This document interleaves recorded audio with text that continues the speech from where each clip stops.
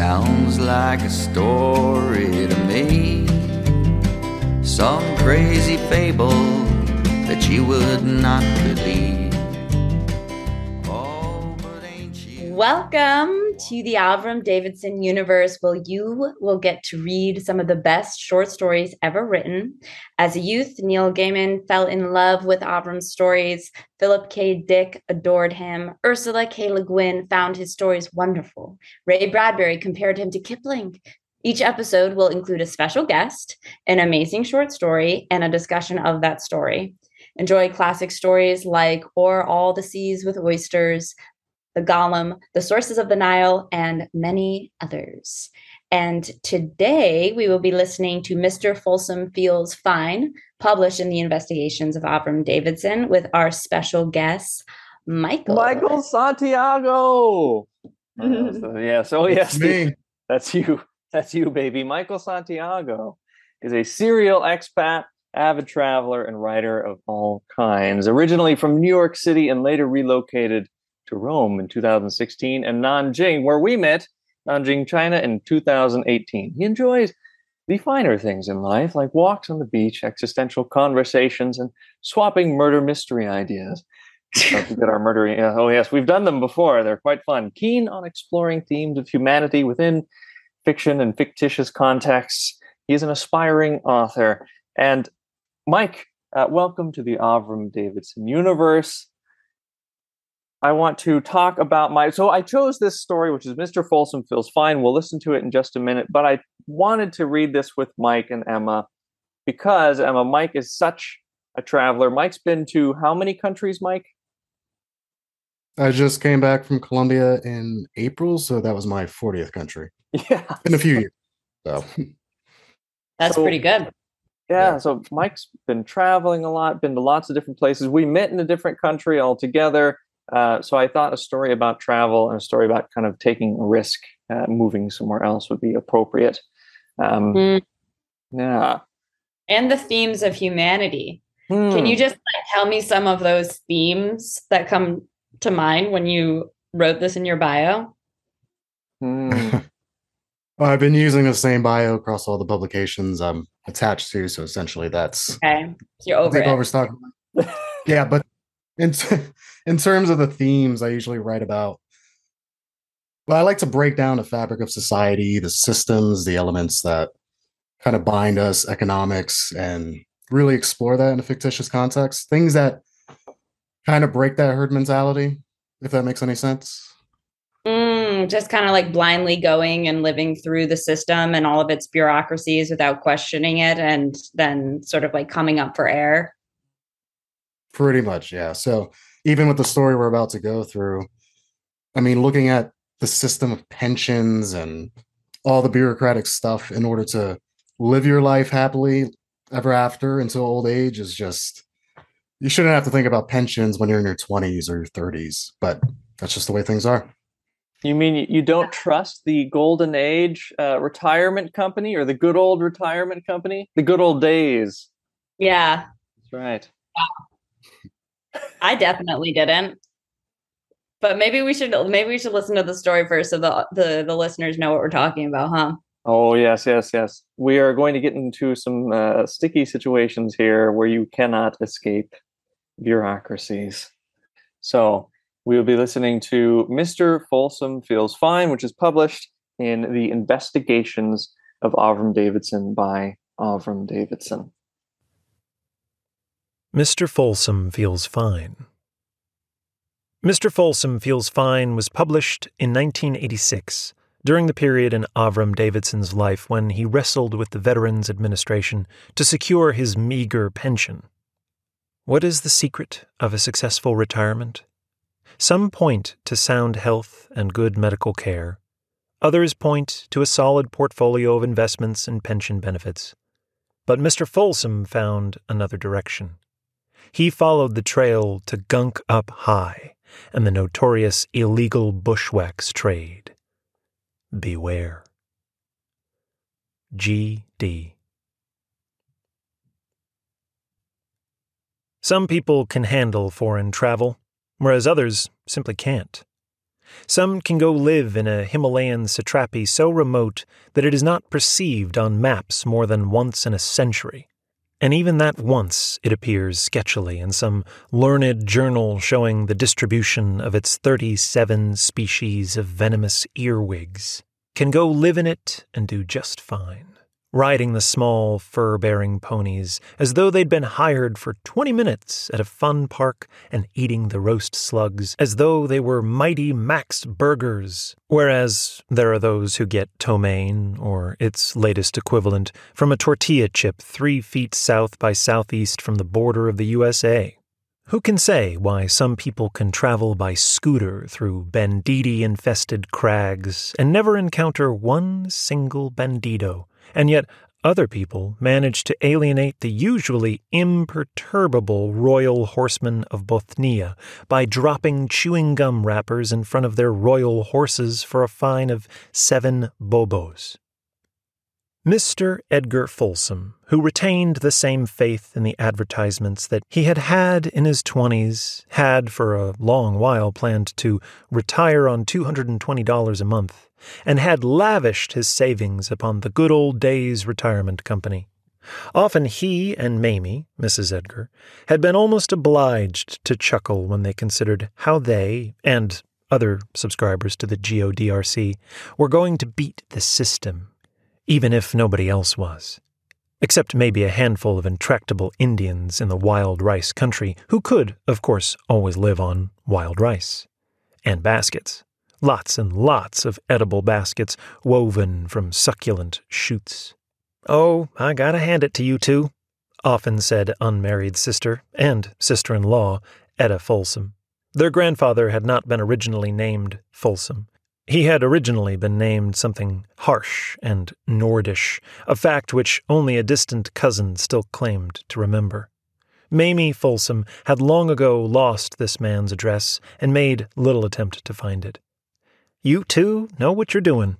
Did Mamie know what she was doing when she passed away, quite suddenly and quite silently, 2 weeks before his effective, compulsory retirement date? Perhaps she did. Edgar's slightly delayed letter of notice to the GODRC was answered, eventually, by a firm of attorneys of which Edgar had never heard. It informed him that the Good Old Days Retirement Company, whose ads had not appeared in magazines for quite some time, no longer existed, as, under the laws of a not very well-known and distant state, it had wound up its affairs. Its assets now belonged to a giant conglomerate specializing in, among other things, the manufacture of waxes and wines and the management of ski lodges. This organization had somehow, certainly quite legally, acquired the assets of the Good Old Days Retirement Company without acquiring any of its liabilities. Anyway, the letter pointed out, you couldn't retire on $220 a month anymore. Not their fault, but as a matter of policy, if not benevolence, being a bunch of real good guys who know how it is, the conglomerate was going to make Mr. Folsom, in his own right and as sole heir and legatee of Mamie P. Folsom, deceased, a lump sum that's-it payment of $1,100. Well, you were always a very stubborn boy, Edgar, and no one could ever tell you what to do. Now, these quilts I'm going to take with me, those quilts I'm letting the Historical Society have, and this quilt I'm letting you take with you, said Etta. Take with me where? Where are we going? Her brother asked. He was slightly bewildered. If Mamie hadn't always told him what to do, Etta had always told him what to do. I am going to the Sons and Daughters of Bothnia residence in Calico Falls. Women are admitted at 60, men at 80. In the meanwhile, where you are going, I'm sure I couldn't say. Don't you have a pension? Hand me the wrap of tissue paper, please. Mr. Folsom smote his brow. A pension? He cried. Of course! In the pensions office of the Civil Functionaries Administration, Mr. Roswell P. Saul addressed his assistant, Mr. Merton Rush. Anything new today, Mert? I've just opened a new file, said Mr. Rush. Application for pension from a Mr. He consulted the file. Edgar Folsom from Wampanoag. Don't matter where from, said his superior. What's his timage? Timage is 17 years, 7 days. He doesn't qualify for full payment, Rush. I know that. Minimum pension of, let me calculate a second, $220 a month. Write him. Application denied. Subject named above may appeal. You know the routine. I know the routine. Then we'll hold up the appeal for 5 years, and of course he draws no interest. Of course. But Mr. Merton Rush did not move back into his own office, and Roz Sowell asked in some surprise, "What are you waiting for, then?" Mert reminded his boss that it was a CFA policy to grant 3 such applications without delay monthly, that so far they had granted only 2, and that it was the last day of the month. Oh, yes, so it is. Shoot. Well, grant it. He'll soon enough try to collect the pension in a foreign country with a subversively lower cost of living. Then we'll jump him. Mert says, "Oh boy, yes. Is stopped. Suspended pending investigation. That's right. We gotta think of the taxpayers." Etta had a very nice room with her own foyer facing the granite statue of the intrepid Bothnian on the lawn. Constant hot tap water for making instant coffee. "Well, have you made up your mind yet, Edgar? What you're going to do? Your lease runs out this month and your rent will be raised." Mr. Folsom straightened his bow tie. He always had a little trouble with it. "Well, I certainly hope and trust the president will do something about it." Etta was very patriotic, but why should he do something about it? She asked, for once a bit surprised. "Well, I wrote and I asked him." "Oh, you. Edgar, what's that sticking out of your pocket instead of a nice clean hanky? A letter? What would you do if I weren't here to remind you?" Deftly, she opened and read. "Well, I never. You're going to get a civil functionary partial pension of $220 a month. Oh, for goodness sake." Edgar, however, wasn't surprised. Not at all. "There, you see? I guess an American citizen can write to his president if he wants results. Guess that good old days retirement company, he fixed their little red wagon sure enough." For once, Etta had not much to say, but she said it. "You can't retire on $220 a month. Have you seen the prices lately? Where do you shop?" "Tut," said Edgar. "I'll go live in some country with a lower cost of living. If you can't lick 'em, join 'em, huh?" The young person in the travel agency repeated his question. "Where can you go for $1,100? Well, the picturesque Republic of La Banana has just been opened for tourism and foreign migration. We got this bunch of literature in just today, the picturesque Republic of La Banana, which gave its name to the familiar succulent yellow fruit, contains 152 species of edible wild slugs. Also, many colorful parrots. Here, you can read it while I make out your package." In the newly opened consulate and travel office of the Republic of La Banana, Bomba Duzbuz Yamboch looked at Mr. Folsom listlessly. "You wish to go to our country? Fine, so go. One moment. Health precaution. Stick out your tongue, please. $37 you pay me. Okay, now I make out your permission." Mr. Folsom had never traveled very much. "You're put?" Mamie used to ask. "Stay put." He now inquired, "Permission for what?" Bumbo Duzbuz Jambuk looked up, surprised. "Everything," he replied. "Enter, exit, transit, operate steamroller. Even you may to run for elective office, save that no more we have elections, okay? All finish, here." Mr. Folsom took the large and colorful paper, folded it. "When does it have to be renewed?" The bumbo suddenly seemed bored. "How I know? I am not prophet. Do not push fates. Perhaps never. You think we are tyranty? Go." Edgar went. In the capital hamlet of Gunk Up High, several gorges away from the non-capital hamlet of Gunk Not So High, Mr. Folsom found there was something of a housing shortage. The best he could obtain for himself was an 8-room poppick at a rental of $1 per room per month. the landlord insisting on renting the popik as a single unit. The other natives rolled their eyes at such cupidity and murmured a local proverb, loosely translated as, "Foreigners and their welcome money often make the rich richer." It was, of course, far more room than Edgar needed, but he found that the space gradually filled with the picturesque native furniture, artwork, and bric-a-brac which he found it amusing to buy at the Weenie Bazaar. The great big bazaar dealt mostly in milch sheep and rhinoceros legs. Sometimes he spent as much as $2 or $3 a month on such items. Goro goro lunchpach, as they say in the Pocky idiom of La Banana, meaning, so the time does pass even so. "Well, what did I tell you?" said Mr. Roswell Saul. "Didn't he run true to form? Here's a change of address for his civil functionary partial pension check, just as I predicted." "You certainly can pick 'em, Chief." "Now, theoretically," Roz pushed the compliment aside, "any American citizen may elect to receive his pension anywhere in the world. Andorra, Oz, Bora Bulaga, anywhere. But we don't like 'em to. We know that nobody can live on that kind of money. Where's the cost of his car? Where's his gas money? You know what a TV set costs in some of these countries with subversively low standards of living? Dishwashers? As for, say, the price of beef, well, you just price it yourself. If we can't make it, they can't make it.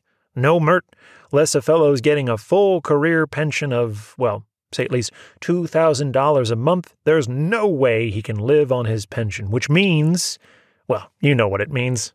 Merton nodded his birdy head. "Illicit enterprise."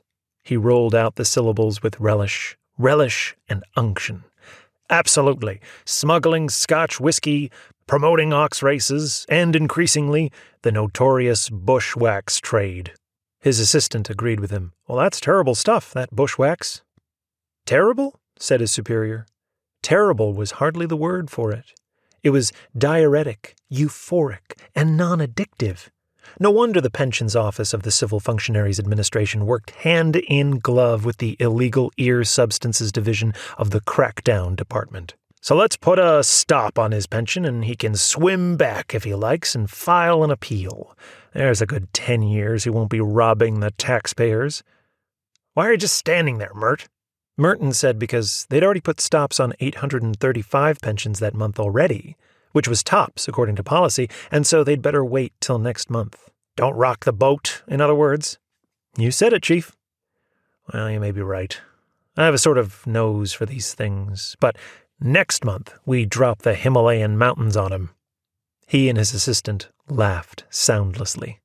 Mr. Edgar Folsom never drank Scotch whiskey, thought the ox races were smelly, and would have been bored by TV had there been any. The mountain ranges made it impracticable. As for washing his dishes, he threw them all into the gorge behind his house and got new ones. He was spending so little money, he was obliged to buy quite a number of boxes to store the money he didn't spend. He was by now probably the richest man in Gunk Up High, and the lower caste of natives never came near his house at night, lest the gods, who obviously love rich men, else why are they rich? Answer that one, would you? Eat their kidney fat. They may not know much, those innocent, childlike, very dirty natives, but they know that without kidney fat, you just ain't got it. One day, Mr. Edgar Folsom was strolling along a road. Path, the very particular might call it, which had yet to receive the biannual attentions of the steamroller. The fact is that the dictator was very fond of operating it himself, and paid no attention to any of the schedules the Department of Public Works submitted to him very, very occasionally. Rather incuriously, he observed someone he rather thought was a foreigner. In fact, this one admitted as much to him, saying, "I am a foreigner." "What brings you here? Not that it isn't a nice little place." The man said he was allowing vortices of energy to carry him along as he observed the way and the eternal snows. "Oh." The foreigner took him by the arm and slightly turned him. He gestured. Just cast your gaze through the, mists of illusion, and tell me if there are 3 energy forms in uniform standing at the crossroads. Mr. Folsom slightly squinted. Well, he said, usually there are 2 policemen standing there. I don't know why. I mean, there's never that much traffic. But today I guess there are 3. The foreigner said that which was not an enigma was an illusion. Just point out your house. I mean, the compass point, where the non-real you is dwelling, as it were, man. There? Good. Now, would you do me one big favor? My arm hurts today. A mere illusion, to be sure, but would you just let me put this in your case, and I'll meet you later? Right now it's my, time of withdrawal and meditation. Of the 3 at the crossroads, only one spoke sufficient English to be more than merely amusing. This was Bumbo Yim Yam Hutchcutch. Ah, Mr. Edgar Folsom, you are out to ramble, as often, eh? Mr. Folsom acknowledged it. I was taking some snapshots with my little old Kodak Brownie camera, and the people there started yelling, so I stopped and gave them some pennies. Anyway, I call them pennies. So then they all kissed my coat lapels and gave me what they said is the stuffed head of a Yeti. I put it in my briefcase. No, that's not it. I don't know what this is. Some other foreigner asked me to take it down the hill for him. I guess because it'll help his hurt arm. And he gazed round the mountain-circled universe with his candid eyes. From the policeman, meanwhile, had come noises of suspicion, irritation, and something which another might have taken for dismay. Said the Bumbo, "We will take it down the hill for you, mister.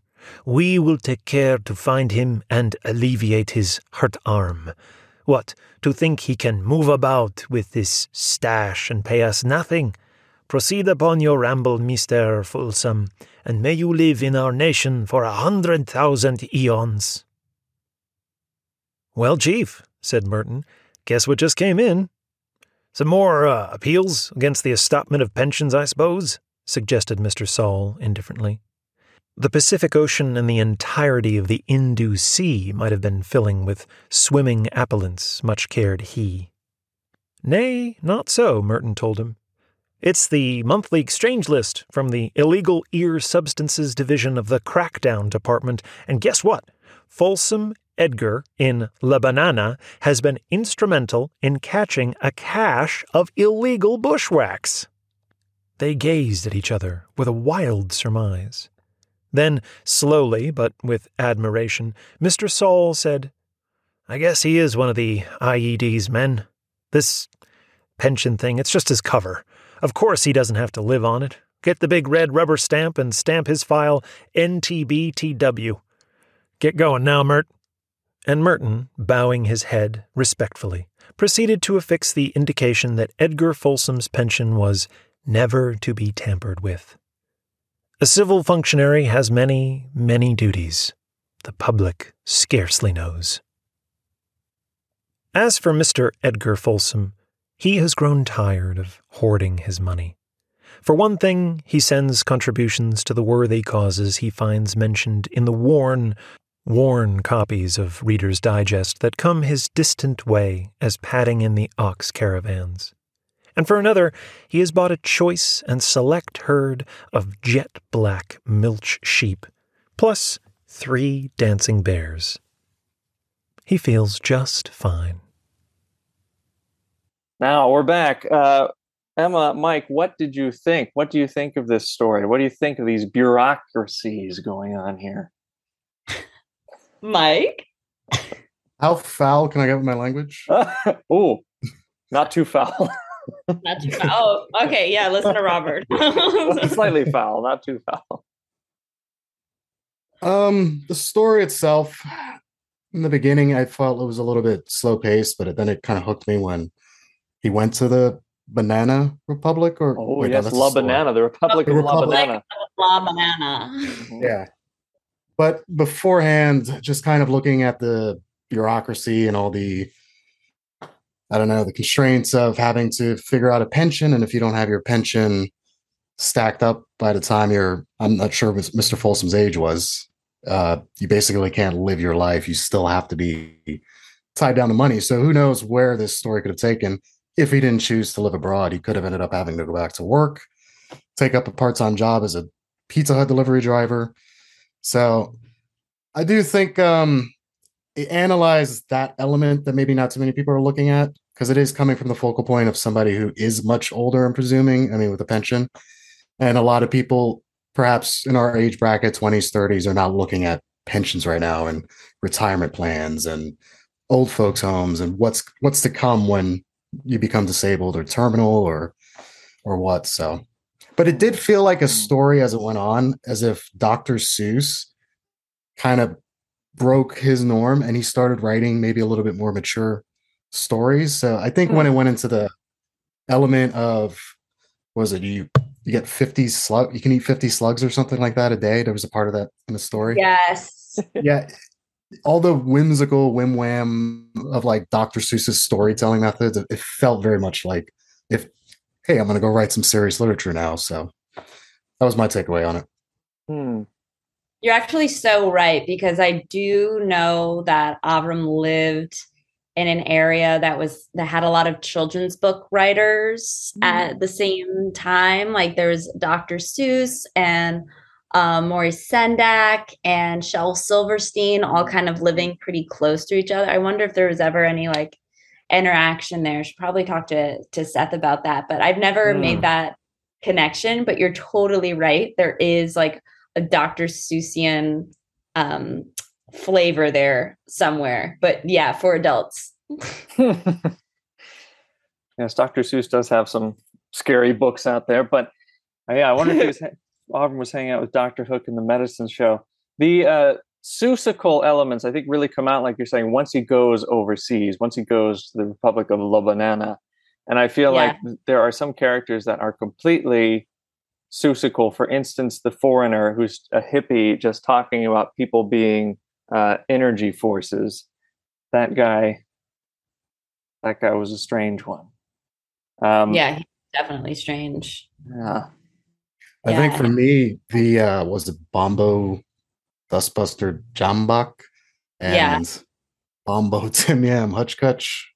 Just the naming convention themselves is like feels Dr. Seuss.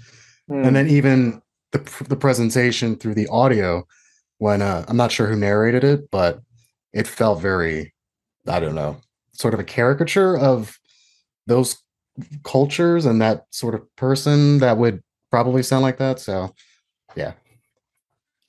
Yeah, there's like a lot of different characters there too. And it was kind of like unclear at first in the beginning, right? That I almost forgot about this by the time the story ended and I went back to the beginning. I was like, oh my God, yeah, there was that whole thing with his wife and his sister-in-law. And I forgot about that world that had been built, but none of the characters felt like I couldn't tell who was the villain. Everybody, I couldn't trust a single character here, really. And I didn't like, maybe I would have liked the wife. I don't know. She wasn't there long enough. But there's even that hint of suspicion where maybe she knew what she was doing when she died right before that pension thing happened. I didn't know how to trust anybody. There was also like the good old days retirement company. There was the pensions office people. There was the travel agent that was like, you should go to this place where you can eat 50 slugs and just selling it. And then there was that guy who was like, we need to do that inspection for you when he got there, Bombo Dustbuster Jambach at the consulate in La Banana.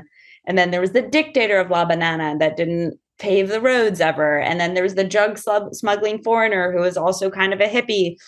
And then there was the guy, the local Bombo Tim Yam Hutchkutch at the end of the crossroads who actually took the drugs off of Mr. Folsom's hands. And none of them were necessarily like obviously heroes or obviously villains. I wouldn't say there's one primarily like an entity that is like the prototype to of the main target of Avram's critique. So I wanted to ask you, Michael, who you thought was the biggest villain of the story, or who Avram was most heavily critiquing. For me, I didn't look at any particular individual as being a villain. They were all Mhm. just people with real world motives, people that had secrets, people that went about their lives. For example, the was it the dispatcher, or no, the guy that worked at the consulate. Yeah. He was very smug and very, I don't know, not as welcoming as the travel agent made it seem like it would, his journey would Mm, be moving to this country. But I wouldn't say it was a particular person that was a villain. It was more of a back to like the norms.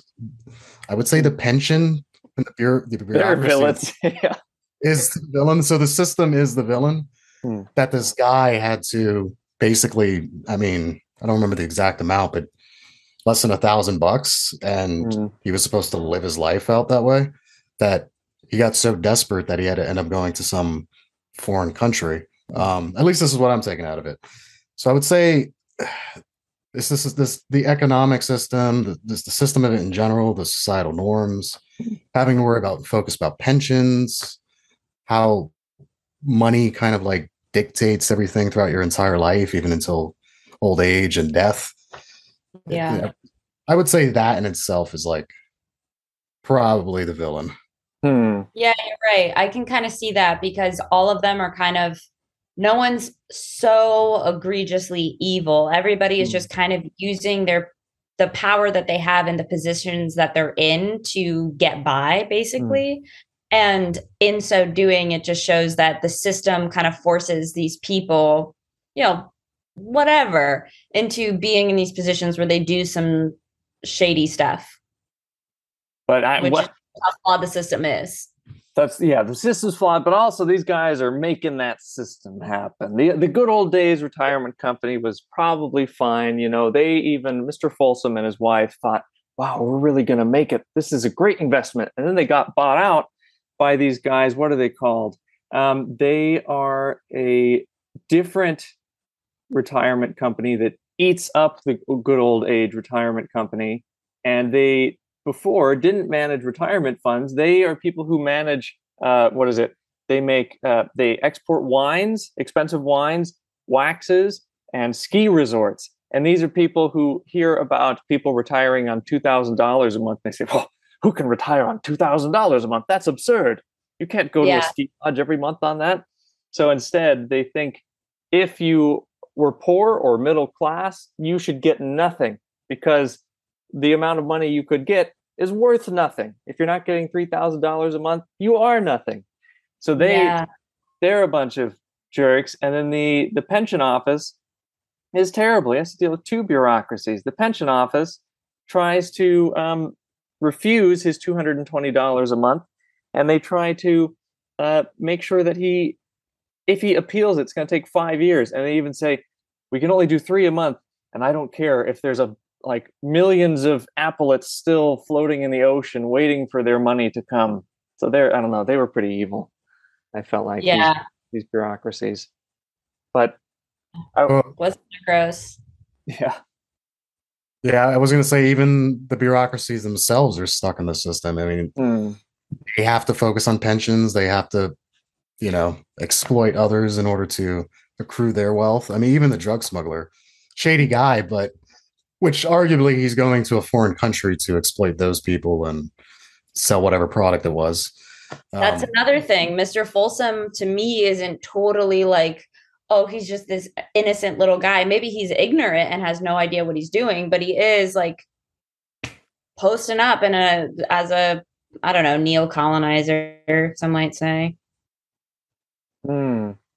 Yeah, that's a tough one. He is putting money into the economy, and then he does help with the bushwhacking. And the one guy that I did trust was Hutch Kutch, because he's funny immediately and like kind of he's True. very personable. I like that guy. The other people are not personable. Most of the other people are just assholes. And this guy like jokes around with him. He says, "Oh, I see you're enjoying your nightly stroll."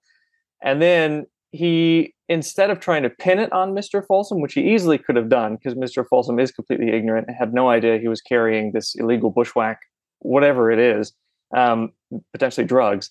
He does not pin it on Mr. Folsom. He turns in the other guy and makes sure that Mr. Folsom gets his award, which I thought was Mhm. cool of him. He's the only kind of smart and good character. I think Mr. Folsom's okay, but like you said, he's not a smart character. Emma, I want to, before you go to question two, I kind of have like another question for Michael. What do you make of Mr. Folsom writing that letter to the president that he never actually remembered to mail? Yes, in his pocket.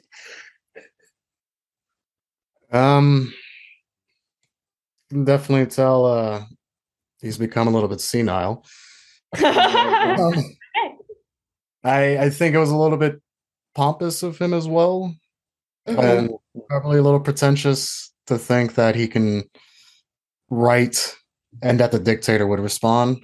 But at the same time, I mean, him forgetting that he even had the letter and was stuck in his pocket just shows that if he wasn't thinking about his pension and a long-term plan, he wasn't think. I mean, he's not going to remember a letter. So, who does? Yes, I constantly forgetting to putting things into the mail or structuring sentences correctly. Yes, the poor guy could not remember to put his letter into the mail to get the money from the president. Emma has a really good question. I'm going to steal it. Sorry, Emma, but this is really interesting thinking about Avram's connection to things. Because Emma and I, as we've been reading these investigations, we notice that often it's like you said earlier, Emma, Avram would travel and go to different places and start to write about these places or have experiences and put them into his fiction. So Emma has a good question here about the intro that Mrs. Davis wrote, explores something that Avram was actually going through, where he is trying to collect his pension. He's trying to deal with these bureaucracies. And so Emma's asked, reading this story, what do you think Avram has hoped for his own life? Do you think he's kind of testing out a potential future here? And what would have the ideal outcome of his own predicament, someone looking for a pension, have been at the time?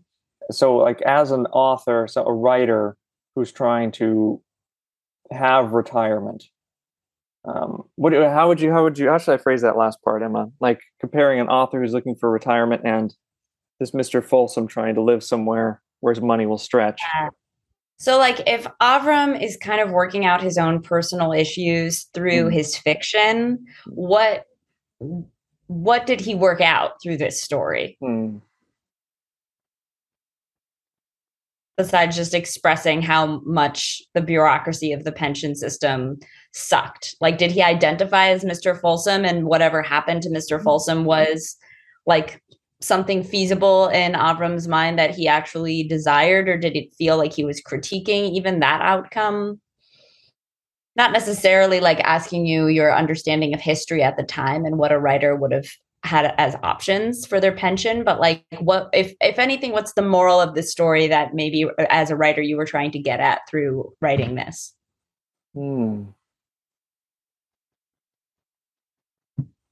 I want to take Mike, you jump in a second, but I have an idea I wanted to explore based on this question, Emma.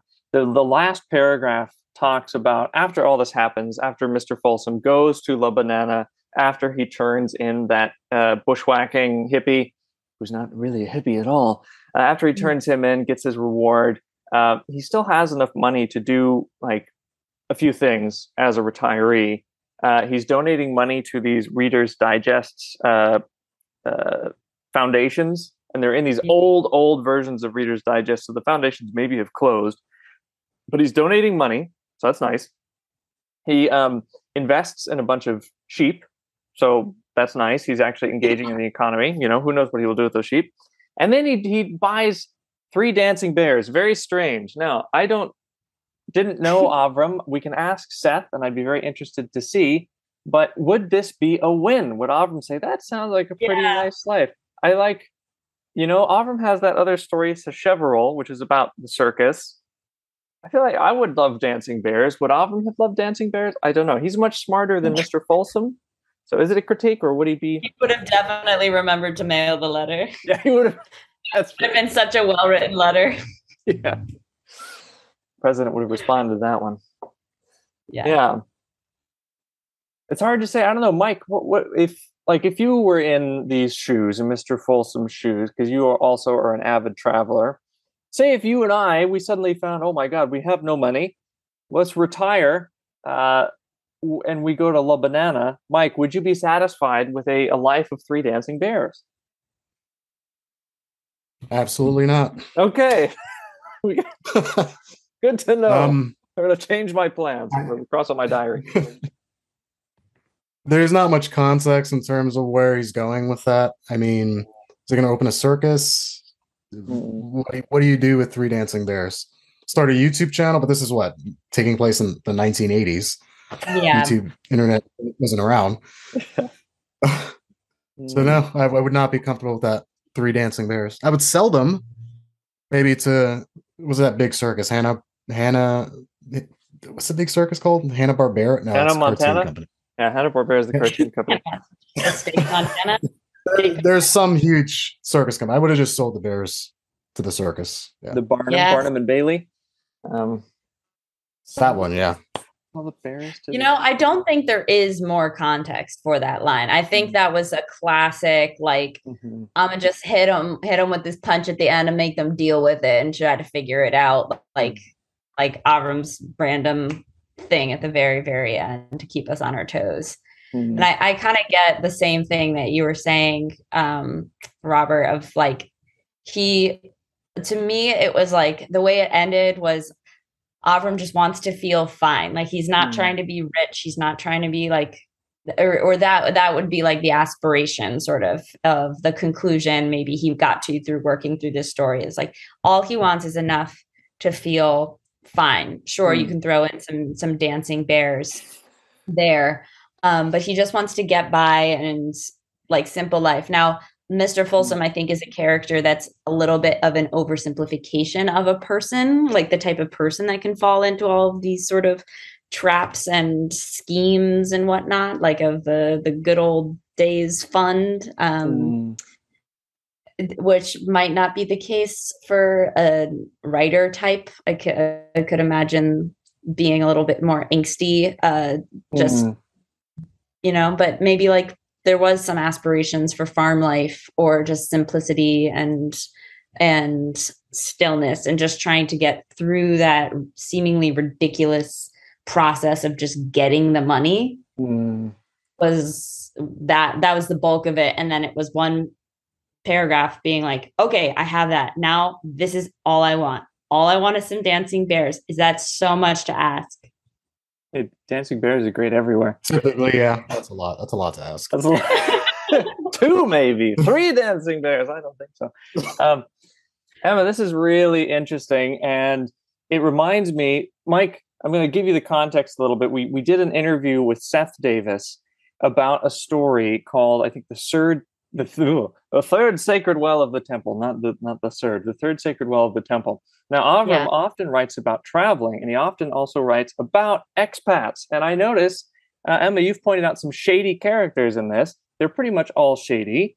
And in that other story, they are also all shady. At first, they're all shady. They're all shady. And I remember at the end of that story, I feel like these investigations, they often have to do with traveling or moving into a new step of life. But then they also are so unclear at first to me why they're a mystery. And I have to think and think and think, why is this a mystery? And often the key is at the very end, at the final paragraph. And you have to do this work to unlock the puzzle of the mystery, which I really enjoy. So in that that word is hard to say, the third sacred wall of the temple, the expat who loves the cheap life feels threatened when a new expat, who is basically a blogger of the past, he's going to make the equivalent to La Banana famous. Lots of expats are going to come. It's going to get very expensive. So the main character decides, well, we don't even know that he decides. He just out of the blue murders this person, throws him down a well so he'll never be heard from again, this blogger. So the place can continue to be cheap. Now, we don't exactly know his motivations until the very final paragraph when he says, and then he walked back to the town thinking, oh, I'm hungry, essentially after murdering someone. I would certainly love a sandwich. And I am so glad that I know that forever the sandwiches will never become expensive. So he's murdered, he's murdered someone to make this economy never grow. And Avram subtly suggests that although maybe some people don't want the economy to grow. In this situation, it was mostly expats who want the cheap life, who are trying to keep it a secret. Lots of the actual people who have lived there forever were thinking, hey, we could make money. We could actually buy some things if people come, if tourism increases. And so I'm thinking about this story in the final paragraph of Mr. Folsom Feels Fine. This guy who's kind of an idiot, Mr. Folsom, no offense to Mr. Folsom, but he's forgetful and I don't know, he's just kind of a wanderer. He gets his bears, he gets his sheep, and he's rich beyond comparison in this place. And I'm trying to, like you asked, Emma, like, is this the good life? Living somewhere where you don't have to work and you can kind of exploit the economy? Or is he an asshole like that sandwich murderer, the murderer for sandwiches? Right? Yeah. And he's just throwing his, like, so he doesn't have to clean his dishes. He's just throwing them in some gorge somewhere and then just buying new ones all the time. So he's actually destroying the ecosystem. And like, I mean, I guess, Michael, that's a context that you don't have, which is that in Avram's other stories, he does kind of criticize foreigners coming into territories and exploiting other populations. Like he has other stories about even like indigenous people in America. And I think that there was even like one slight to that in this piece somewhere where they were describing some location. They were talking about an Indian reservation. But yeah, so that is a context of this story that I'm very aware of, where I feel like Avram there's probably another story out there where he's criticizing Mr. Folsom for exactly what it is he's doing, even though Mr. Folsom kind of feels like as close to what Avram would be identifying with as possible in this story, the character that he would be most closely identifying with. Yeah, it could be a warning to himself, maybe, because he does write about traveling in a positive way often, where it's like, yeah, let's go travel, meet new people, experience new cultures. But then, yes, you could easily, as one who's doing that, traveling, being an expat, you could fall into that of destroying an ecosystem by throwing your plates because it's so goddamn cheap. So I wonder if he is warning himself here, if he does identify with Mr. Folsom, he's telling himself not to be Mr. Folsom. You know? Complicated. Complicated. Any thoughts, Michael? Yeah. I would say that it's interesting, considering it's the only story I've read from this author. The context you provided for the other one does sound like it's a critique of people from more privileged or well-established countries going to cheaper countries, such as Bobby being in Taiwan instead of in the US. Sorry, Taiwan. Nobody cares. Still drinking from a German mug, though. So. Oh yes, my boot. It is not beer. It is coffee. Anyway, continue. Sorry. Continue criticizing me. Yes. Well, I'm kind of after the same pursuit. I'm trying to eventually move to Europe to a cheaper location because inflation in the US costs, I mean, not even just the US. If I was living in Canada, I'd feel the same pressure. So I think it is interesting that, what's that? Then you'd have to eat poutine. Sorry. Continue. Oh, I would definitely move out of Canada if I had to. So I would say that it's interesting to critique this angle of it, that foreigners are moving overseas, and you could consider it a form of exploitation because we're moving from expensive countries with stronger economies going to cheaper places where our money's going to take us further. But intrinsically, it's not always about that. So like for me, for example, I was born in New York, lived here most of my life, but I don't necessarily want to live overseas because I'm sorry, it's getting a little personal now, but I don't essentially... I'm putting my bill on now. Sorry. I don't see myself even being stuck in the United States forever. Like my goal is to immigrate elsewhere because I align more with morality of Europe, or I align more with I feel more in touch with the culture of Italy than I do with the culture of the United States. So it's not always about, I guess, exploitation. It's more about finding yourself. So through this kind of element of being an expat overseas. So that could be part of like the underweaving or something that's interwoven into these narratives, is that about finding what, because even at the end of this story, he bought 3 dancing bears. Like, who the hell does that in a foreign country, no less? But he's still basically simple guy, found himself in La Banana with 3 bears. So I feel like that's what it's about. But essentially, there are foreigners that you do find, which, for example, you brought up the food is so cheap. Let me throw crap everywhere. I mean, yeah, that does happen. A lot of places that I've traveled to, there's expats that go out for a night out of town. Beer's like 25 cents. I'm sure you saw this in China. And then they don't even throw it into receptacles, and they're the ones littering when the local populations may not be, because if it's so cheap, it's like, why do you even have to put in that extra effort to go recycle or throw it in a proper receptacle? There's no incentive either. So if you're a shit person in the US or anywhere, you're going to be a shit person overseas. And maybe more so because some of these places are lawless or like the Wild West for us. This La Banana sounds a little bit like the Wild West when the dictator spends most of his time driving a steamroller. Quite the interesting place. If you can get 3 dancing bears there, I mean, yeah. That is my new goal. I would be satisfied with 3 dancing bears. And I put all of my money into the Taiwan economy. I spend all my money here. I am thoroughly engaging in the economy here. Well, I wasn't saying you're like Mr. Folsom. I mean, you do have an interest in the... I do forget to mail my letters, and I would be said living with 3 dancing bears. But right, that's it, though. What's the bears? Oh no! Well, no, you can get 4 bears. That's fine. 4, okay. Oh. Yeah, there's no cap. There's no cap. Oh, sorry.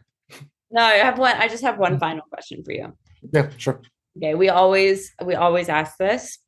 So if you were to make this into either a TV show or a short film, how do you visualize it? What kind of story arc would you go for? Or do you have any actors that came to mind? Maybe like while you were even reading it, you had some in mind while you were imagining it. Yeah, sure. I can just run through the actors that go for the main roles. So for the travel agent, I wanted Ben Stiller, but I didn't go for Ben Stiller based on the narrative. I went on Ben Stiller based on the voice in the the reading. So it just gave me like a Ben Stiller vibe. I love that. The next one was it Bombo, Dustbuster Jambach, Alec Baldwin. Oh my god. Okay.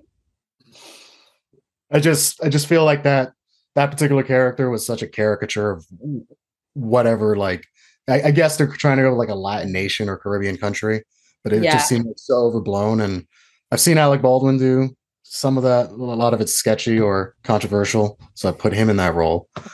Right, that's safe. For the dictator, Giancarlo Esposito. Do you guys know who that is? Nope.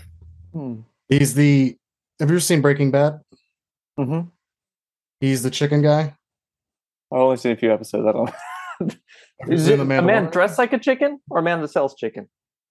No, he's like a drug smuggler that sells chicken. Have you seen The Mandalorian? Yes. Only a few episodes. Oh, God. I'm not helping here. Sorry. Okay, we'll skip. He plays like a lot of bad guys lately. Drug smuggler Matthew McConaughey. Wait.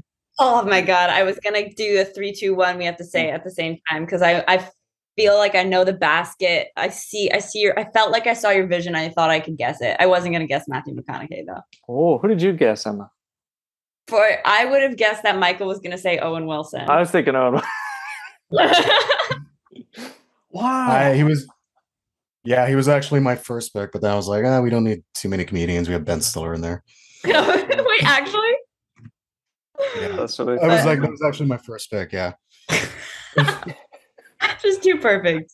He ends up in a lot of these stories. He was in our last story where the man throws someone down a well. Oh yeah. Wilson. It's just like Matthew McConaughey always plays like these sort of hobo roles that I've been seeing lately. So he just Right. Like looks like a inspirational hobo. hobo. Yeah. Yeah.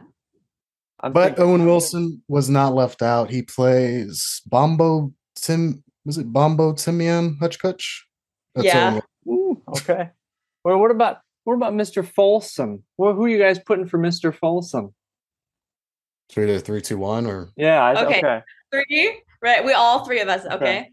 3, 2, 1. Tom Hanks. Robert Eversman. Ah, yes. Okay. Wait. I didn't hear either of you. Tom Hanks. Did you say Tom Hanks too, Michael? Yeah, Tom Hanks. Okay. Did you actually say that? No, he said me. First time I said Bobby, but but it's really Tom Hanks. I said Jimmy Stewart, but Jimmy Stewart is the original Tom Hanks. When you think about it. Did you think about it? Wow, I'm gonna have to think about that actually.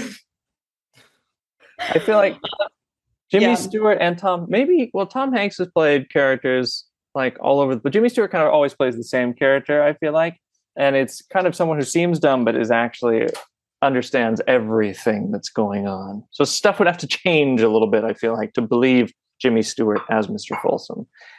Yeah. I was just like, this is like Forrest Gump, like, Forrest Gump with a less, like his life just didn't start getting exciting later. I even got the slug sandwiches. Vibes. Got vibes from that movie, The Terminal, as well. Oh. I started thinking of Tom Hanks' role in that movie. I don't know The Terminal. He's wandering around a terminal. Oh. He literally sleeps in an airport. The terminal be retirement? Retirement, the terminal. Oh man, that was rife. That was way more rife for actors and an all-star cast than I had originally thought when I read the story. Yes. We put our heads together to cast Mr. Folsom in La Banana. Star-studded, really. Need Netflix to make it happen and then cancel it after one season. Yeah, Alec Baldwin might not make it through this one. Oh yes, that'll be a different kind of cancellation. Yeah. He might shoot the dancing bears. Oh no! Yeah. Oh no! Papa, Woody. Well, thanks for coming on, Mike. That was fun. No problem. My pleasure. Thank you, Mike. I'll see you for our retirement with 3 dancing bears. Start thinking about your pension in Taiwan now. Oh damn! I'll bring reusable plates. Yeah, let's bring compostable plates. I still want to throw them. Yeah. I'll never look at sandwiches the same way again. No. Yes. To murder for sandwich. All right. Sounds like anyway. Thank you very much. Great to see you guys. We'll be back soon for another one. And Mike, can you tell us a little bit about the upcoming Deep Overstock issue? Since you are the editor, the fiction editor for Deep Overstock, tell us a little bit about. I think it's August 31st. So people will be listening to this much later. I think we'll be on, early childhood development, actually, will be our theme for that one. Yeah. So we're doing a shameless plug? We're doing a shameless plug. I think we're doing, for Deep Overstock, we are doing early childhood development because our editor-in-chief, Mickey, has just had a baby, so he wants to write about his experiences. So if anyone else has baby stories or growing up stories, please send those in. Mike, where can they send them in? Tell us about Deep Overstock. I'll drink from my boot. Okay. All right, let me get into my, I spilled on myself. My hosting voice. So you want me to do old arrivals and then this one, all right? I'll just go to talk about Deep Overstock and how to submit to Deep Overstock, because when we're listening to this episode, we will be on early childhood development, which will be very exciting. So for any interesting, give me a second. Let me turn the camera off. They're tough. Turn the camera. Okay. Sorry. Carry on. Putting me on the spot. If you're interested in submitting to Deep Overstock, please visit deepoverstock.com, the bookseller's journal. Next month, the next quarter, I should say, we're getting into early childhood development. So you can submit any short stories, poetry, comic strips, interviews, whatever you want. And keep that in mind that our due date for that will be, is it December 31st? No, I think February 31st or March 31st. Look at deepoverstock.com/submissions guidelines. I'm going to do it weird too and mute my video. And submit to Deep Overstock. Now, we better go. Thank you very much, Mike. Thank you very much, Emma. Great to see you both. There it is. Oh, no, Emma's gone. Okay. Bye. See you guys. I needed to contribute. Okay. Bye, everybody. Bye, guys. Bye. It sounds like a story to me. Some crazy fable that you would not believe.